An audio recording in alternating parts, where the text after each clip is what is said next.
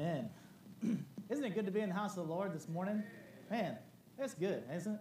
If you have a Bible this morning, I hope that you do. I invite you to turn to the book of Proverbs, Proverbs chapter 3, and we're going to look at what is hopefully a very familiar passage to you as we look at verses 5, 6, and 7. You may not be a basketball fan. You may not ever watched a game of basketball in your entire life, but I'm going to go out on a limb to say that you've probably heard the name Michael Jordan. You've probably heard the name Michael Jordan, the arguably the greatest player to ever play the game. He was the most exciting player I think I've ever seen play the game in my entire life. He could glide through the air. He got this nickname Air Jordan because he could just glide through the air. He was acrobatic. He was intense. He was just at any moment he could go off and have a ton of points and lead his team to victory. And Michael Jordan had great success in the NBA. He won 6 NBA championships. He was just a fantastic player to watch, and because of that, you've probably heard of him. If you don't watch the NBA or basketball, you've probably never heard the name Tim Duncan. You've probably never heard the name Tim Duncan, but Tim Duncan, he in his own right, many people can argue that he was the best player at his position of all time. Michael Jordan had the cool nickname Air Jordan. Tim Duncan had the nickname The Big Fundamental. And what made Tim Duncan so good is that he did the basic things really well, and he did them consistently. Tim Duncan was a boring player to watch. The Spurs as a team were a boring team to watch. It's not something that you tune into because Tim Duncan's going to take over the game. No, Tim Duncan was known for his footwork around the basket. He had a good game around the rim. He had like an automatic 12 to 15-foot jump shot. And he just seemed to be in the right place at the right time. All of those things are big snooze fest, all right? We're in it for the running, the dunking, the three-point shots. He didn't do any of that stuff. But night in and night out, he was consistent at the fundamentals, the basics of basketball, night in and night out. And my proposition to you this morning is that God is looking for a lot of Tim Duncans. He's looking for a lot of Christians who will do the basic things really well consistently. The basic things really well consistently. Listen, you may not be Billy Graham, right? You might not be some big shot in Christianity. That's not actually what God is looking for. God is looking for consistency. He's looking for you to do the fundamentals. And what we see here in the book of Proverbs is 3 fundamental truths. If you would work on these 3 fundamental truths, it would completely change your life. It would change your life. It would bring joy into your life. It would bring satisfaction into your life. It would bring fulfillment into your life. If you would work on just these 3 things. Now, there's more things. We did a series earlier this year called Foundations, where we looked at just tiny foundational truths. So there's lots of foundational truths. There's lots of fundamental truths. There's 3 right here, and there's 3 right here, and we're going to look at them, okay? Let's look at our passage this morning, Proverbs chapter 3. We're going to start in verse 5 and read to verse 7. So read along with me in your copy of God's Word this morning. It says, "Trust in the Lord with all your heart, and lean not on your own understanding. In all your ways acknowledge Him, and He shall direct your paths. Do not be wise in your own eyes. Fear the Lord and depart from evil." Do you want your life to change? Is life kind of rocky for you right now? Are you having like some down moments in your life? Well, I'm going to share with you 3 things this morning that if you would start working on these 3 things and start doing them consistently in your life will change. The first thing I want you to see here is number 1, trust in the Lord. Trust in the Lord. Look at verse 5. Trust in the Lord with all of your heart. What Solomon is saying is all of your being, everything that makes you you, trust in the Lord. Well, what does that word mean? What does it mean to trust? It means to cause to rely on, to have faith, to be confident. Let me ask you this morning, are you confident in God? Are you confident in God, or are you confident in yourself? And here's the big juxtaposition that we see here in the passage. Trust in the Lord with your own heart. Don't lean on your own understanding. So it says, trust in God, don't trust in you.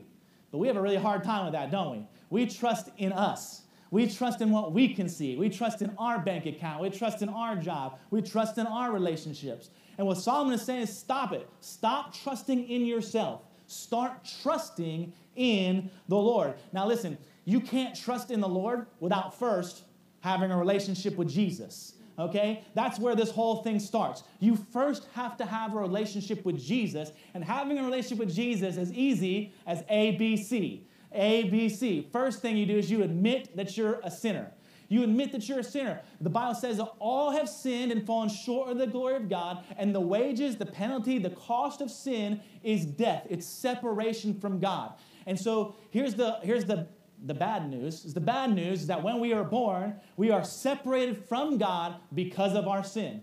But there is good news, because that's where B comes in. B, you believe. What do you believe? You believe in Jesus. You believe that Jesus is God. You believe that Jesus was born of a virgin, that he lived a perfect life, that he died a brutal death on the cross, and that God the Father rose him from the dead, giving him the power, giving him the authority to connect you back to God by forgiveness. That's what you believe in. You believe in Jesus. And then C, you confess. You confess your sin. You repent of your sin. It means you're following after sin. You do a 180 and you start pursuing after God. Doesn't mean you'll be sinless. It will mean, though, that you sin less because you are pursuing after God, right? And so that's how you get to have a relationship with Jesus. And once you have a relationship with Jesus, then you begin to trust in the Lord. Why? Why should we trust in the Lord and not trust in ourselves? Why? What's the difference between God and me? Well, there's a lot of difference, right? There's a big difference. One, God is trustworthy. God is trustworthy. How do we know that? We know that because of the Bible that you hold in your hand. It tells us time and time and time and time and time again where God said he was going to do something, and guess what he did? He did it. That means that God is trustworthy. Think about the Bible. Think about God coming to Abram and saying, hey, leave here, go where I want you. He says to Abraham and Sarah, he says, hey, I'm going to give you a child. And guess what God did? He gave him a child. And then God said, I'm going to make a nation out of you. And guess what God does? He makes a nation out of them. They get stuck into slavery for many years, and God raises up Moses, and he tells Moses, you're going to go and you're going to free my people. And what does Moses do? He goes and he frees the people. And then he goes to Joshua and say, Joshua, you're going to go and you're going to take this land, and the whole people of Israel are going to live in the land. And guess what happened? They conquered the land, and they went and lived in the land. And then the Old Testament prophets, guess what they all did? They said, hey, there's going to one day come a Messiah who is going to save the world from his sin. And what happened? Jesus came. Praise the Lord, right? And then God said, hey, I'm going to build my church on this rock, and the gates of hell shall not prevail against it. And what did God do? Boom, he decided to make the church, and the gates of hell to this day have not prevailed against it. God is trustworthy. Guess what you're not? Trustworthy. Sorry, I'm sorry to break it to you, but you're a sinner, and we all struggle with being trustworthy, but God does not struggle one day of any calendar year to struggle with trustworthiness. God is trustworthy. And you know what? God is good. God is good. God is good all the time, right? All the time God is good. In fact, David says this in Psalm 34:8. Oh, taste and see that the Lord is good. Blessed is the man who what? Trusts in him. Woo, God is good. God is good, and he does good things, and he has good plans, and he is so much better than you or I could ever realize. And so guess what? We should put our trust in him, because you're not good. You're not good. You're bad. You're a terrible, sinful human being, but God is ultimately good, and we should put our trust in the one who is good. I'm going to give you a big word, okay? File this away. You can use it to impress others later, all right? God is immutable. God is immutable. You say, that's a big word. What does that mean? It means that God cannot change. God cannot change. God was the same yesterday, today, and he'll be the same forevermore. In fact, God claims this himself in Malachi chapter 3, verse 6. He says, I am the Lord, I do not change. God doesn't change. Guess who changes? Me. Go ask my wife. She's like, we've been married for 3 years. I don't know if that's the same guy, okay? I change. You change. We all change. God does not change. He is worthy of you placing your trust in him because he does not change. And guess what? God's got a plan. God's got a plan. Not only does he have a plan for you personally, but God has a cosmic, eternal plan that he is working for all those who love him. Look at what it says in Isaiah 55, 8 and 9. God's talking to Isaiah here. He says, "For my thoughts are not your thoughts, nor are your ways my ways, says the Lord. For as the heavens are higher than earth, so are my ways higher than your ways, and my thoughts than your thoughts." You know what God is telling Isaiah? He's saying, you've got a plan, that's great. Mine's so much better than yours. Mine is so much better than your plan. And guess what? All of us have plans. We all have plans. But guess what? God's plan is so much better than your plan. It's so much greater than your plan. God wants to use you to do incredible things for the kingdom, and you want to, I don't know, fill in the blank. You want to go do whatever else you want to do, right? But guess what? God's plan is better. So why should we trust in the Lord? We should trust in the Lord because of who he is. We trust the Lord for who he is and because he's got a plan in this whole world, and it's so much better than your plan. It's so much better than my plan. And guess what? We don't trust in ourselves. It says here in verse 5, "And lean not on your own understanding." Guess why? Because that heart within you is deceitful. That heart at every turn is trying to trick you. Your feelings that well up within you, guess what they're trying to do? They're trying to get you off track. They're trying to get you off track from God's plan and God's purpose for your life. Jeremiah noticed this. In Jeremiah chapter 17, verse 9, he said, "The heart is deceitful above all things. Who can know it?" Your feelings that well up into you, they're lying to you. There is the truth, and that is God is truth. He is trustworthy. So don't lean on your own understanding. And remember who you are. You are a sinner. You are a sinner. Just because you have Jesus and the Holy Spirit dwelling within you doesn't mean that you no longer are a sinner. You are a sinner.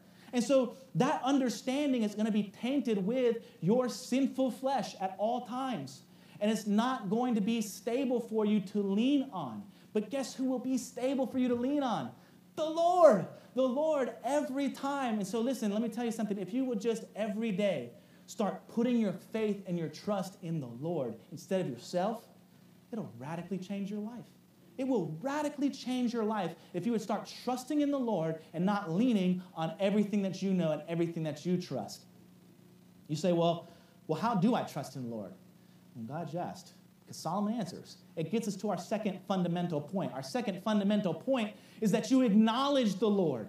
Acknowledge the Lord. If you want to trust the Lord, you acknowledge the Lord. If you want your life to change, if you want to be blessed, if you want to have favor in your life, if you want to have God use you in a mighty way for his kingdom, well, you've got to acknowledge the Lord. That word acknowledge there, it means to accept someone to what is claimed.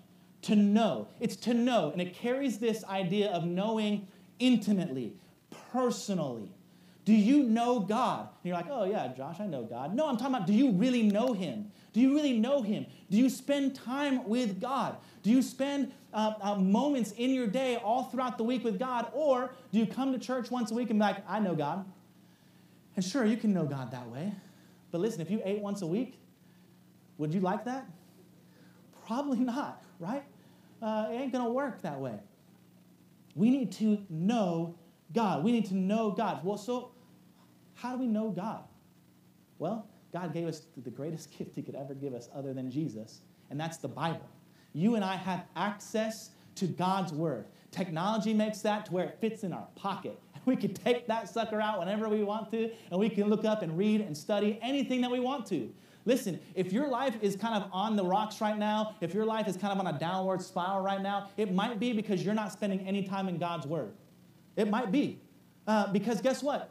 God wants you to spend time knowing him. He wants you to spend time pursuing him. He wants you to spend time in his word. And here's the thing. It's not just reading the Bible, and that's great. Listen, if you're going to start somewhere, just start reading the Bible, okay? God can use that to change your life. I'm not saying he can't, but don't just let that be the end goal, right? Because we should also memorize the Bible. And I'm not saying the whole Bible. Okay, let's slow it down, right? I'm not telling you to memorize from cover to cover the Bible, although that would be impressive. But we should memorize verses. Are you going through something in your life right now? Are you dealing with depression and anxiety? Guess what? The Bible speaks to that. Guess what? There's some verses in there that address that specifically, that you could write them down and put them somewhere and start looking at that and memorizing that and putting that in your heart. Are you struggling with your parenting? Guess what? The Bible speaks to that. And you can get some verses and you can jot them down and you can look at that every time you need to look at that. Are you struggling with your finances? The Bible talks more about finances than it does about heaven. Did you know that? So you could write down some verses, and guess what? You can be encouraged in your finances. You know what happened? Jesus goes on this 40-day fast. You guys remember this? He goes on this 40-day fast, and then the Satan sucker, he comes and finds him, and he gets him at his weakest moment, and he tempts him 3 times. How did Jesus rebuff the attacks of the devil? Through Scripture. Through Scripture, he memorized, and he quoted when the devil came to his door to tempt him of all kinds of different things. Guess what? You're going to need it. You're going to need the Word of God hidden away in your heart. Memorize Scripture. What else can you do? Well, you can meditate on Scripture. And listen, I'm not talking about getting in some pose and lighting the incense and humming some sort of chant. That's not what I'm talking about here. Meditate, what I mean by that is you're thinking on it. It's one thing to read it, close the Bible, and then go about your day. And that's, you got to start somewhere. That's a good place to start. But what if you read it and then thought about it all day long? Like kept going back to it. Like, okay, who is God? Who am I supposed to be? Is God calling me to do something? And you just kind of let that thing dwell in your mind. That's meditating on the Word of God. We should do that. You should meditate on the message on Sundays, because what we do, if you're honest with yourself, is you hear the message, you go shake the pastor's hand, hey, great message, pastor, and then that's it. Boom, it's out of your mind, right? Most of us, we're gone to lunch, we're on to our week, I'm on to work, and I couldn't remember what pastor preached on this past Sunday. I don't know what it was, right?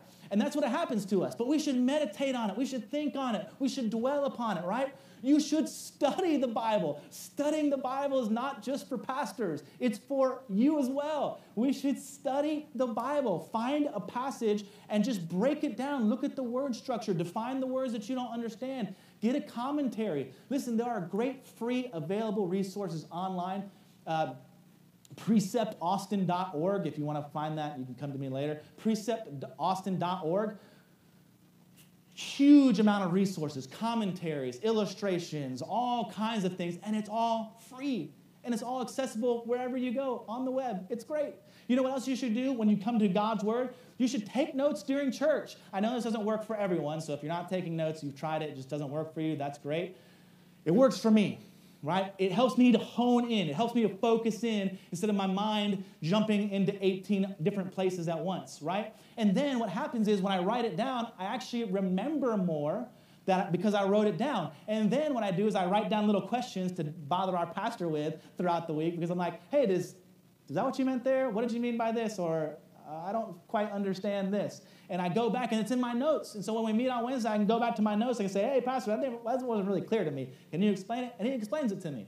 It's a great opportunity for you to take notes. And so I encourage you to get into God's Word. But you also got to spend time in prayer. You got to spend time in prayer. If your life is kind of petering out, if you're struggling in life, it might be because you're not in the Word, but it might be because you're not spending enough time in prayer. You know, many of us don't even pray for our meals. You just start eating. Invite prayer into your life. In every aspect of your life, when you get up, when you go to bed, when you eat your meals, when you're going through. I used to work in retail, and so one of my jobs was just to go find customers, to try to sell them stuff. And when we were busy, I just end up walking around the store, aimless.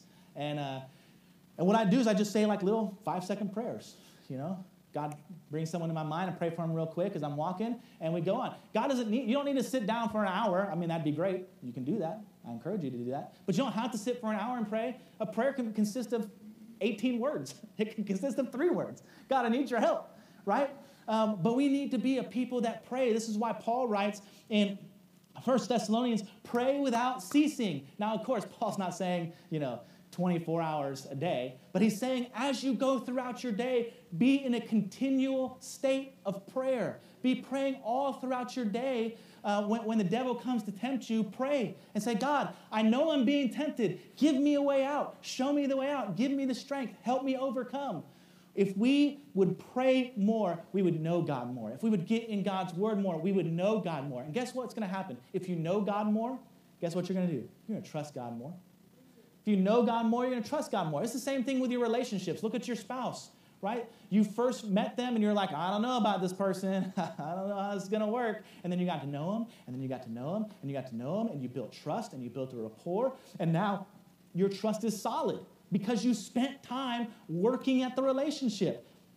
Same thing here. Acknowledge the Lord. And I want you to see here, we get this great promise. what happens? You acknowledge the Lord, and what does it say in verse 6? And he shall direct your paths.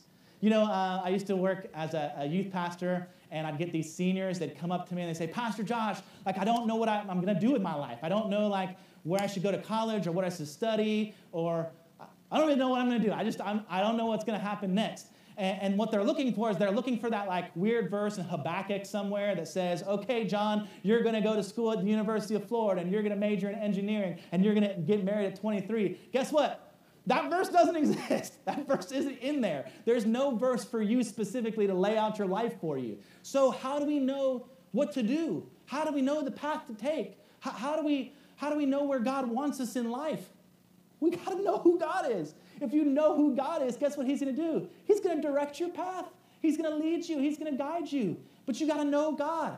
If you're going up against a situation right now where, like, I don't know what to do in life, stop doing the math. Stop looking at the bank account. Stop doing the pros and cons list and get to know God. Put your work in with God and let God lead you and guide you, because guess what? He's going to do it. God's done that in our church. Man, has God not done that in our church? He's led us. He's guided us. And we don't understand what he's doing all the time and where he's guiding us all the time, but we know that he is. We know that he's moving us where he wants to move us, and it's such a great thing. So you want your life to change? You want your life to be radically different? You want to be used by God to do great things? We're going to have to trust in the Lord. And you're going to have to acknowledge the Lord. You're going to have to know who God is. But lastly, this morning, what I want you to see is that you're going to have to fear the Lord. Look what it says here in verse 7. Do not be wise in your own eyes.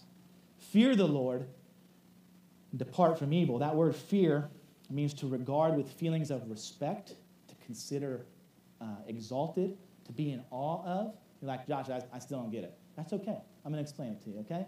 The fear of the Lord is like this. If you had a good dad growing up, not everyone in here had a great dad growing up, but if you had a good dad growing up, you knew at a young age, he set the rules of the house, right? He was the rule bringer, and you were the rule follower. And you knew if you stepped over the line and didn't follow the rules, correction would come. And you didn't want correction to come. So you tried your best to follow the rules. But like all of us, you crossed the line and correction came. And I don't know what form that was for you, but for me, that was a belt. And that was not very fun for me. And now being a dad, I can see it probably wasn't very fun for my dad, right? That's fear. It's saying that I have a great deal of respect for my dad because of who he is. He's the rule maker. He's the one who has power over my life. At 6 years old, guess who I can't take out? My dad. I just can't. I couldn't do it. He had power. And he had the ability to exercise correction. That's who God is. God is the rule setter. I know you want to set your own rules. I know you want life to work your way. But guess what? That's not how it works. God set the rules. God set the rules. And God is all-powerful, and he can bring correction in your life. And that word correction is for those of you who know Jesus. If you don't know Jesus, he brings judgment. And none of us want any of those things. But as Christians here in America, what do? We find the line. I'm going to get as close to that line as I possibly can get, right? And I fear God because I ain't going to cross it, but I want to be really cozy with this line, right? Instead, though, what does it say? Depart from evil. It says don't get close to the line. Get away from the line. Move back from the line. Don't cozy up to it. We got to fear God. Fearing the Lord really boils down to understanding who you are and understanding who God is. That's where the fear of the Lord starts. It says, I am limited. I do not have control. God is unlimited, and he has full control. That's where the fear of the Lord starts. Understanding who you are. I am a sinner. God is perfect. This is not my world. This is God's world. This is not my plan. This is God's plan. That's where the fear of the Lord starts, is right there, understanding who you are, understanding who God is. Because listen, one of the main, actually I think you could argue that the main characteristic of God is God's holiness. God's holiness. And you're like, all right, Pastor Josh, you lost me. Again, I don't know what that means. Holiness means set apart. It means that God is in a category all by himself. There is no one like God. You are not like God. And you would say, you're here at church, you're good Christian people. You would say, well, of course I'm not like God. Well, then act like it. Because a lot of times we act like we are God. I'm going to make this decision. I'm going to do this with my resources. I'm going to marry this person. I'm going to go have this job. I'm going to go to this church. And what did we do? We didn't ask God about any of that stuff. And what we're saying, not with our lips, because we would never say it with our lips, but with our thoughts and with our actions, what we're saying is, I'm God. You're not God. God is separate. He's in a category all by himself. Go read Isaiah chapter 6. Go read Revelation chapter 4. God is sitting on his throne, and guess what the angels are doing all around him? Holy, holy, holy. You are set apart. You are set apart. You are set apart. Is that the condition of your heart? God, you're set apart. You're set apart. I'm just a mere mortal man. You're set apart. That's the fear of the Lord. But the fear of the Lord also includes pursuing the correct type of wisdom. It's a great callback here, and it's a great wording here, because verse 7 starts out with, do not be wise in your own eyes. But that's not really the subject. The subject here is fear the Lord. That's the subject. Drawing into fear the Lord. And so the two things that cozy up next to fear the Lord are don't be wise in your own eyes, which is a callback to Proverbs chapter 1, verse 7, where Solomon writes, the fear of the Lord is the beginning of what? Wisdom. The fear of the Lord is the beginning of wisdom. And so we need to pursue the right type of wisdom. And guess what? The right type of wisdom is not your wisdom. Again, this ties great into verse 5, trusting in the Lord, not leaning on your own understanding. It's trusting in the Lord, not leaning on your own wisdom. Listen, you are not wise. You need to go to God and get wisdom from God. And here's the great part. In James chapter 1, verse 5, I pray this all the time. You should memorize this verse and pray this verse. And verse 6, really. It is, if anyone lacks wisdom, I lack wisdom. Let him ask of the Lord, and he will give to you. But let him ask with faith. Let him ask trusting in the Lord. Oh, man, we need to ask God for wisdom, don't we? We need to pursue the right type of wisdom. Not your own wisdom, not wisdom in your own eyes, but God's wisdom. And what do we need to do? It says depart from evil. We need to depart from evil. There are some friends you have to stop hanging out with because they are pursuing evil. And when they pursue evil, guess what you're going to do? You're going to pursue evil. I'm sorry. I know it's hard. They've been your friends for a long time. You don't want to end the relationship. But here's the deal. Either you end it and pursue God, or you don't end it and you pursue evil. And you reject God in your life. And your life is going to be miserable. I'm sorry to tell you. It just is. There are some different things that we need to watch. There are some different things we need to listen to. There are different ways we need to orient our life so that we depart from evil and we pursue after Jesus. That's the whole point of Christianity. That's the whole point of a relationship with Jesus, is to pursue Christ and leave the world behind. We are to be separated from the world, and so many Christians, you couldn't tell the difference. Couldn't even tell the difference. We have got to depart from evil. You guys remember the story of Joseph? Joseph, man. Say, sorry, brothers. You guys think you have it bad with your siblings, right? Sorry, brothers, sold into slavery, right? He shows up in Egypt, nothing, a slave to a guy named Potiphar. Joseph could have packed it in. He could have been depressed and anxious and thrown his whole life away. But what did he do? He said, I'm going to work for the Lord. I'm going to do the best I can in this situation and work for the Lord. And then guess what he does? He starts working for God, and guess what God does? God blesses him. And God doesn't just bless Joseph. God blesses Potiphar. Potiphar doesn't even know who God is. Potiphar's worshiping the idols of the Egyptians. And God is blessing Potiphar, not because of Potiphar, but because of Joseph. So Joseph is doing the right thing, man. He's walking the straight and narrow. He's letting God direct his path. So you would think life is going to be great for Joseph, right? Wrong. Wrong. Because what happens? Potiphar's wife starts trying to cozy up to Joseph. You guys remember this? And she starts trying to make some advances on him, some in the bedroom type advances, okay? And he says no. Praise God. And then she does it again, and he says no. And she does it again, and he says no. It's pretty intense. It's getting pretty intense for Joseph right now. And then it's just the two of them in the house together. Joseph looks around, there's no one there. And now she's like grabbing onto him, trying to pull him into the bedroom. And what does Joseph do? Boom! Bolts out of the house. She keeps his cloak. I don't know what he's wearing, if he's wearing anything. And he's gone. He's gone. He physically ran away. And guess what happened? He got thrown into jail. Listen, but if you know the story of Joseph, you know he got out of jail. And you know he was second in command of all of Egypt. And he was the instrument that God used to save his people. Why? Because he trusted the Lord. He knew him, acknowledged him, and he feared the Lord. He said, I'm not going to sleep with you because I fear God. We need some Josephs. You need to be a Joseph. You need to flee from sin. The big fundamental, Tim Duncan. Mr. Consistency. The small things. He did them really well. I don't know if you ever felt like this before, but maybe you looked in the mirror and you say, gosh, man, you kind of let yourself go there a little bit.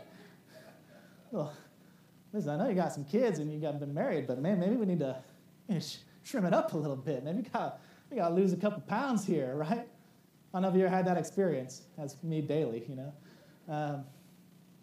So you're like, okay, I'm actually going to do something about it. I'm going to get a gym membership. And you get the gym membership and you drop 40 pounds, right? Nope.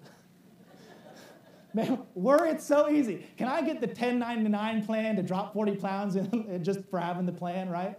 It's not how it works, is it? You got to go to the gym. You got to carve out time in your day, in the busyness of life, and you got to drive there, and you got to go do some stretches. You got to do some cardio. Who loves cardio? You got to go do some cardio. Got to lift some weights. And after a month, you've dropped 40 pounds, right? No, that's not how it works either, is it? Man, we're just striking out here, right? Just trying to lose a little bit of weight. You're like 6 months in and you've dropped 5 pounds and you're like real discouraged. Is this worth it? Right? But you hang in there and you go for a year and you've met your weight. You've met your limit. You met your goal. Knees don't hurt as much anymore. Back is kind of loose and fit, right? You sleep a little bit better. Praise the Lord, right? You're like, okay, this is good. I've met my goal, so now I can just stop. Nope. Nope, right? Because when you just stop, guess what happens? Those 40 pounds, they come back pretty quick, way quicker than they left. Isn't that right? So guess what you got to do? You got to keep going to the gym. You got to keep working it out, don't you? Hey, guess what?